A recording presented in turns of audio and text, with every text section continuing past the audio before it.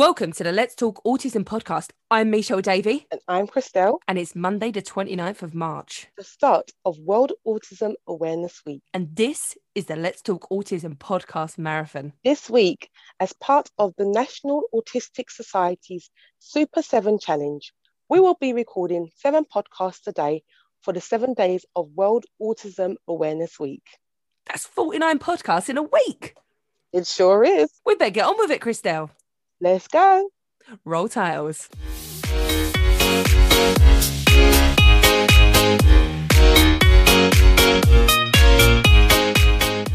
Welcoming on to the Let's Talk Autism podcast marathon. This week, or today, should I say, we've got Lisa from No More to 4. Hiya, Lisa. Hi, Lisa.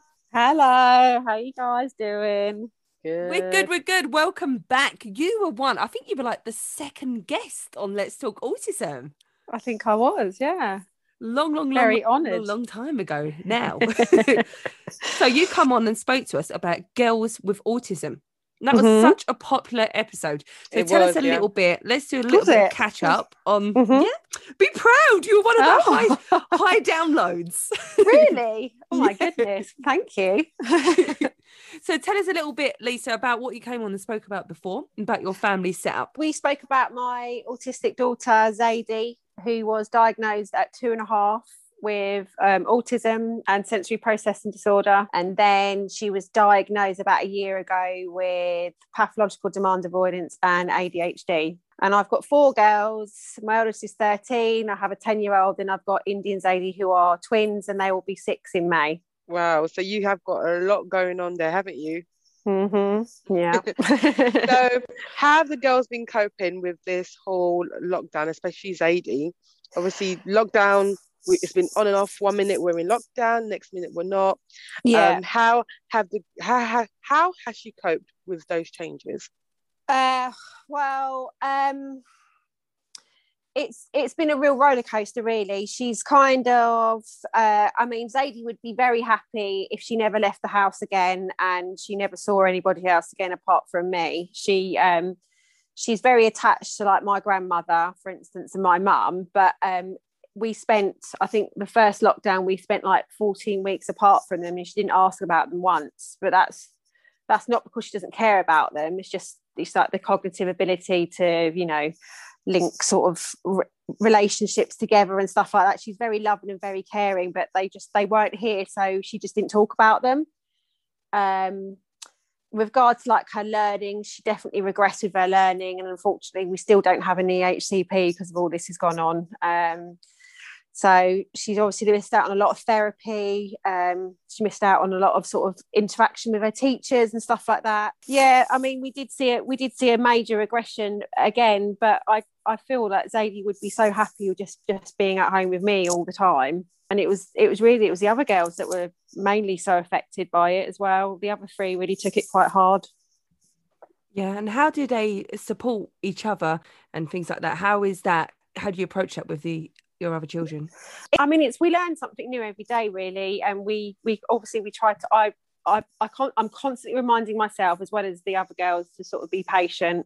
And we talk about ableism a lot in this house as well, and we try and really address, like, sort of ableism we have with, within ourselves that we don't quite know is there. The difficulty is, and it's not really difficult, it's just second nature now, is that they're all such different girls that they all need parenting very differently. I've almost got to put a different hat on for every single girl that's in the house. Zadie, I have to wear many hats to parent her. It's just a case of lots of, like, Zadie's a very physical child, so she likes a lot of rough play.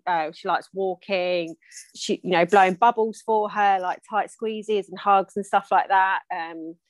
There's a few, and that they know that she needs her alone time, she needs her downtime, and it's just about respecting her boundaries and taking themselves away when she's having a difficult time, just kind of leaving me to deal with her, because mummy's the best one to deal with stuff like that. So it's they all do really brilliantly with her, to be honest. They're all very protective over her. That sounds fantastic, their interaction with each other.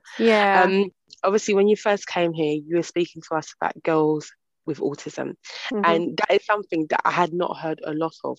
And I don't think I know personally any girls with autism, but I do know a lot of boys. How important is it to raise awareness about girls with autism? I think very much in the beginning it was very much just a boy thing, autism, and then I think the more and more people learn about, you know, how not every autistic girl presents the same. Obviously, every autistic person presents differently, but a lot of the girls mask. I think they just thought that a lot of older people now are getting diagnosed with autism, especially in women. I think because they've been just masked for their whole entire life, and it's been misdiagnosed as like a social anxiety disorder or manic depression or stuff like that. I mean, we're actually my eldest, who's 13. We're actually pursuing a diagnosis for her now at the moment as well. Oh, wow. Yeah, it's kind of stuff, especially through this whole lockdown thing, stuff has just been happening and stuff has been clicking into place, and her and Zadie were quite similar babies, but you know, she was my first child. I just thought that it was normal. I didn't really get it. I just thought it was normal, to be honest, the stuff that she was doing. So we're just getting to the point now where I think she feels like she can't mask anymore. Like she's just exhausted from masking. So yeah, I mean, we're going to be waiting a long time. Even if we go private, we're going to be waiting at least a year to speak to somebody, and on NHS will be even longer at the moment. I think it's really important to talk about how girls may present, but like I said before, I think it's quite important to not put it in like boys and girls camps, like boys autism and girls autism. It's autism. Everyone will present differently with autism. You see why I'm always picking myself up in my language when I'm talking about autism, because I've learned so much over the last sort of 18 months. Yeah, that I will just say stuff and I think, oh no, I don't say it like that, say it like this. And I think that's really important, especially when you're obviously you've got an autistic child and a lot of the way you talk about your autistic child in front of other people and etc. I think it's quite important, and no one's above learning.